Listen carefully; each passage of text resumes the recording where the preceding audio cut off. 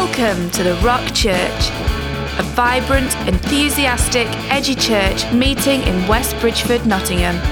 You can find out more about us by visiting the-rock.org.uk. We hope you were blessed by this message. Afternoon, ladies. So, I want you to think for a minute, if you had to compare your life to a fairy tale, what would it be? What character would you play? So I was thinking about this, and I love the story of Cinderella. And I thought, well, we can't go for a conference called Once Upon a Time without listening to a fairy tale. So I'm sure you all know the story of Cinderella. You've probably seen the film, you've probably read the book, you've probably read it to your kids, the grandkids. It's one of those stories, isn't it, that goes through time. But what I want to do first is just show you, it's just a little YouTube clip about just over 3 minutes long of the Cinderella story, just to jog your memories, because I'm going to be talking on the back of it. So can we put that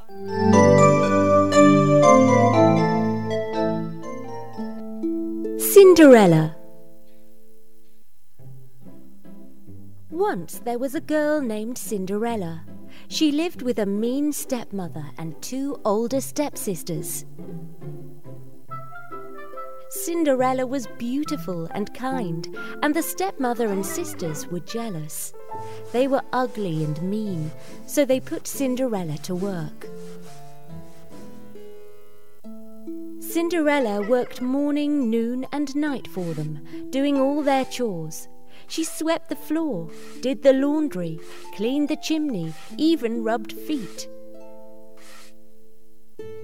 And when she was done working, she had to sleep in a closet under the stairs. She was very lonely and very sad, but she had a good heart. One day, the handsome prince invited all the young ladies in the land to a ball. He planned to choose a wife from one of them. Cinderella's 2 stepsisters couldn't wait to go, but they said maids like Cinderella weren't allowed. After the stepsisters dressed up and left, Cinderella cried, but her fairy godmother magically appeared and made magic. She turned a pumpkin into a golden coach, mice into horses, a rat into a coachman, and lizards into footmen. Then she turned Cinderella's rags into a beautiful gown, complete with a pair of delicate glass slippers. Cinderella was whisked off to the ball, but had to return by midnight, or else. At the ball, everyone was entranced by Cinderella, especially the prince. He danced and danced with Cinderella, and it got closer and closer to midnight. She had to break away from the prince and run, but lost a slipper going out the door. The prince chased her, but all he found was her slipper. She'd magically vanished. The prince kept the slipper and promised to marry the girl that fit it. The prince went from town to town and tried the slipper on every woman in the land. When the prince arrived at Cinderella's, the stepsisters pretended the slipper was theirs. One stepsister's foot was too long. She failed. One stepsister's foot was too wide. She failed. Cinderella wanted to try, but the stepsisters wouldn't let her. But the prince insisted Cinderella try, and the slipper fit perfectly. The prince married Cinderella, and they lived happily ever after. And the stepmom and stepsisters, they now work morning, noon, and night for Cinderella.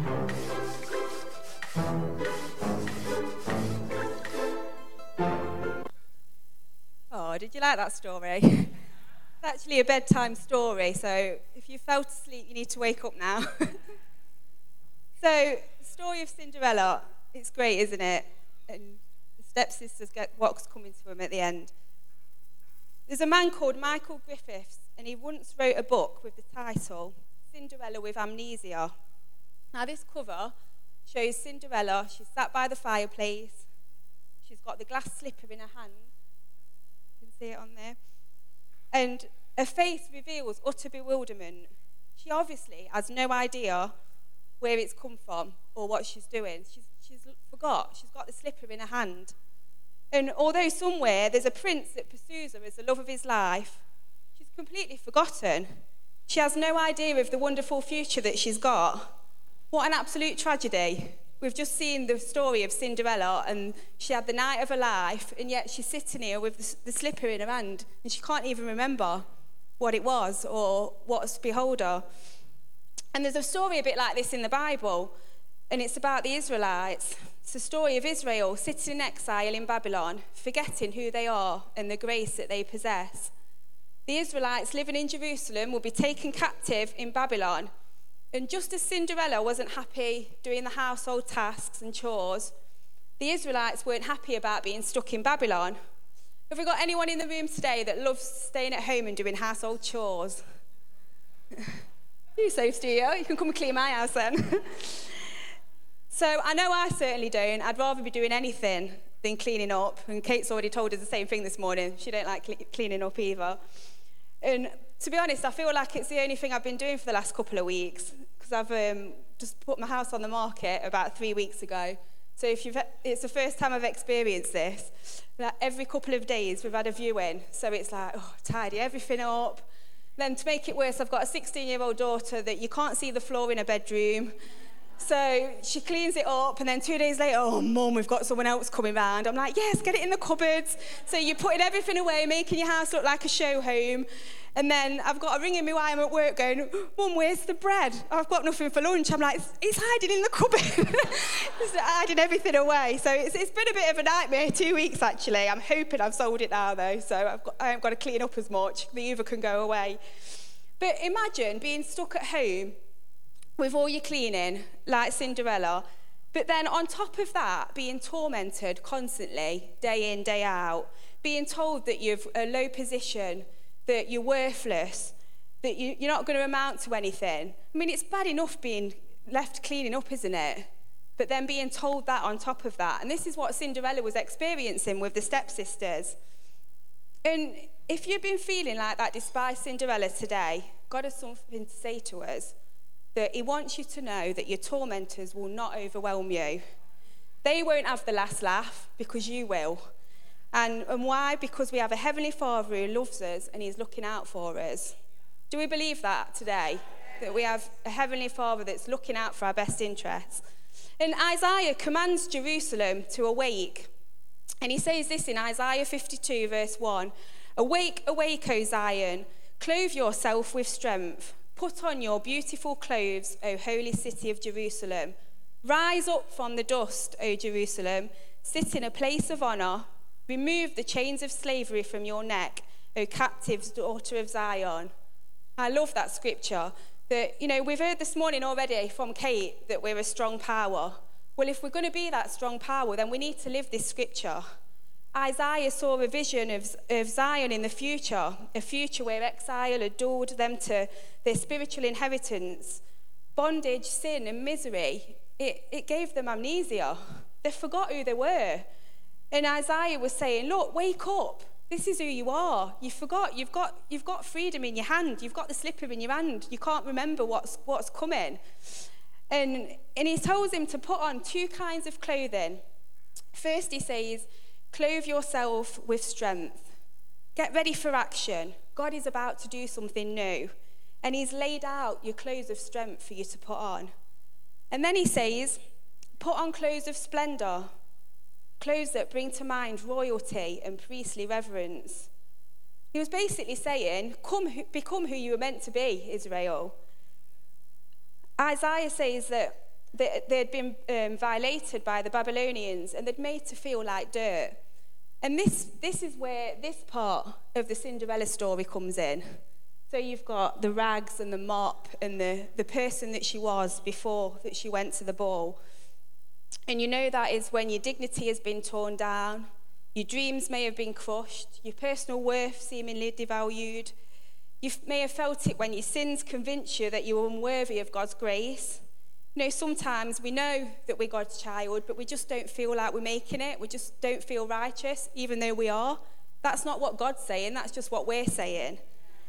And this is where we get stuck in this part of the story, don't we? We're looking down at the slip of forgetting who we are, forgetting what God says about us. And we've got our rags on, and we've got our mop, and we're feeling downtrodden. But Isaiah says, wake up, snap out of it, shake off the dust, sit enthroned, free yourself from the chains. God's people have been sitting in the dust like prisoners, and he's saying, come on, shake it off, sit on the throne as his queen. And this is where this side comes in. Look at that beautiful dress. It's amazing, isn't it? And, you know, this is where we want to be. The new clothes that have been laid out for us. We don't need to be enslaved anymore because we're Cinderella. Take off the old rags. Here's the beautiful gown. Your prince has been looking for you. I know which one I'd rather be dressed in if it was out the two. And I looked up a few definitions of Cinderella. The first one is, it's a person or thing whose merit, value, or beauty is for a time unrecognised. And then there's another definition of Cinderella. Someone or something, especially a sports team, that achieves success when people think they're unlikely to. And then this is my favourite one, definition of Cinderella. The name Cinderella is sometimes applied to a person or group that undergoes a sudden transformation, such as an athletic team that loses frequently and then starts to win steadily. Loses frequently, but then starts to win steadily. Yay! You know, God wants to transform some of us today into this beautiful Cinderella dress. And you may be looking at the dress thinking, there's no way I'm ever going to fit in that. There's no way that you can ever free me from this pain. There's no way you can heal me from this guilt or take this shame away what I'm feeling. Well, you know, we may never physically fit in this dress. I can tell you now, there's no way I would never physically fit in this dress. I was quite... Sue said, is that yours? I was like, you're joking, aren't you? I think it must be a size 6. So I think, if we're honest, even a 6 months diet, I would not fit in that dress. I hardly fitted in this one this morning. I was like, that with the zip at the side. I will get in this dress today. But, you know, God's not talking about us putting that dress on, but he wants to clothe us with his beautiful clothes. And so that we can start to win steadily. That he wants to transform us. And we have someone here today who God has transformed into this beautiful dress. And she's been a friend of mine for a long time now. And so we've had a lot of conversations about things and all about to do with image and to do with this. And this person always felt a bit like Cinderella. But now she's winning because she's allowed God to come in and bring her freedom. And so that person is Julie G. So give her a massive welcome because she's going to come and give her testimony to us. Come on, Julie.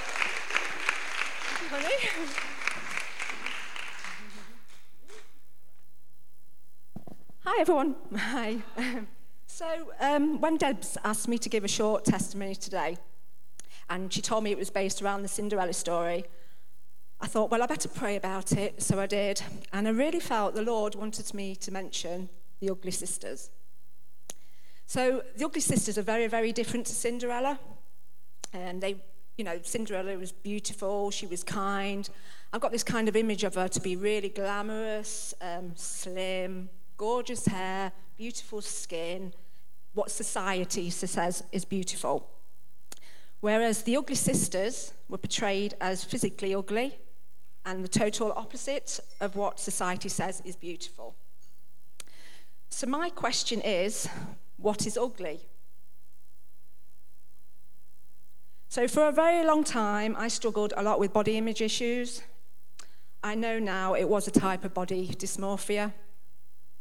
I was obsessed with looking in the mirror at myself all the time, Now, I know it wasn't vanity, because vanity, you love looking at yourself, don't you? You're very proud of the way you look. Yet myself, it was just total opposite. I hated the way I look. I used to fixate on one part of my body. Most of the time it was my stomach, so I would stand in front of the mirror, sort of gazing. And I'll be honest, when I was looking in the mirror, it seemed to get bigger. If it wasn't my stomach, it was my thighs. If it wasn't my thighs, it was my hair. My eating habits were all everywhere, and they were all based on what I weighed on the scales. I used to weigh myself every day, sometimes countless times a day, hoping that bit on the scales would change. Even if I'd put a pound on, this would determine what I ate. I would feel guilty and eating absolutely anything that I would even remotely say was naughty. So there's no way I'd have had a cake. And the turning point for me was a time I remember standing in front of a full long-length mirror. I can see it now. Nobody else was in. And I can remember screaming at myself. Because I was standing there in my underwear and I just thought, you are disgusting. I can remember screaming, you ugly bitch, over and over again in front of this mirror. Sorry. Thinking back now, I believe a lot of it stemmed from experiences at school. And we've got a little picture up now on the screen, if that's all right, Kathy. Now, guess which one's me? So I'm the second on the left, in between my lovely mummy and my dad. So I was very, very slim. I was probably about 13 or 14 there. And I do remember lots of kids saying, oh, careful, Julie, your ankles will snap. I do also remember a time being introduced to a boy, and he literally called me ugly in front of my face. So you can imagine that really, really, really hurt. We used to always have photos, school photos taken every year. And I do remember a time when one of the girls wanted to have a look at the photos, and she asked to look at mine, and she just looked at it and just burst out laughing. And she just looked really disgusted. So I think my perception on the way I looked was based on what others thought about me. But that was a lie. So I went for counselling. My husband told me I had to do something as it was getting totally out of hand. And around the same sort of time, I'd just come back to church after a few rebellious years away. And I was introduced to a lovely lady who became my mentor. And it was just somebody I could open up to and tell them how I felt. And she reminded me to get back into the Word. And that was God's Word, the truth, and not the lie. So I had to remind myself that I wasn't a mistake when I was born, that I am fearfully and wonderfully made. I'm God's masterpiece. I was made this way on purpose, for a purpose. And God doesn't make junk. I know that's not in the Bible, but it's true.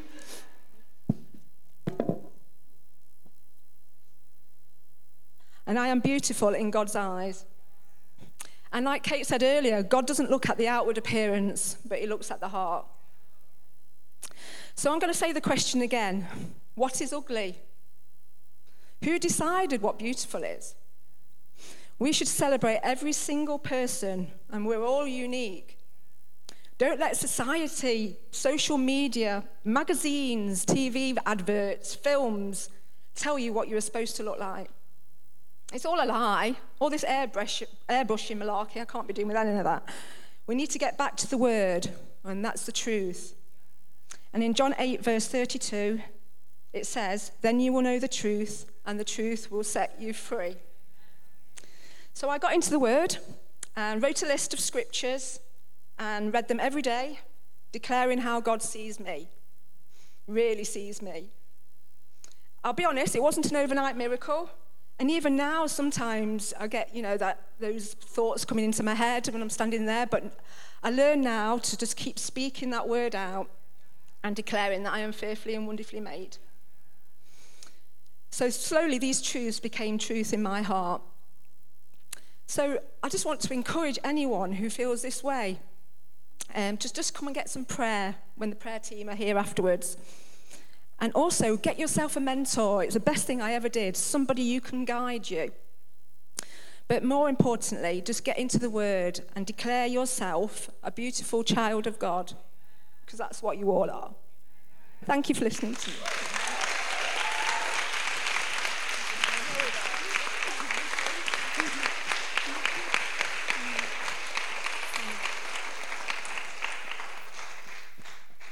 She was amazing, wasn't she? Well done, Julie.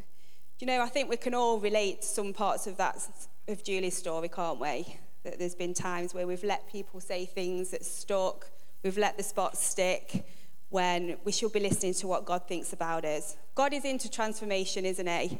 He wants to transform us, and none of us are there yet, and we're not going to be, but as long as we keep working with him and listening to what he says about us.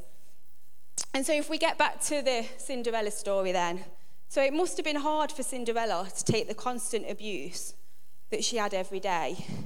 But don't you think that after she'd been to the ball that night, things would have got a little bit easier for her?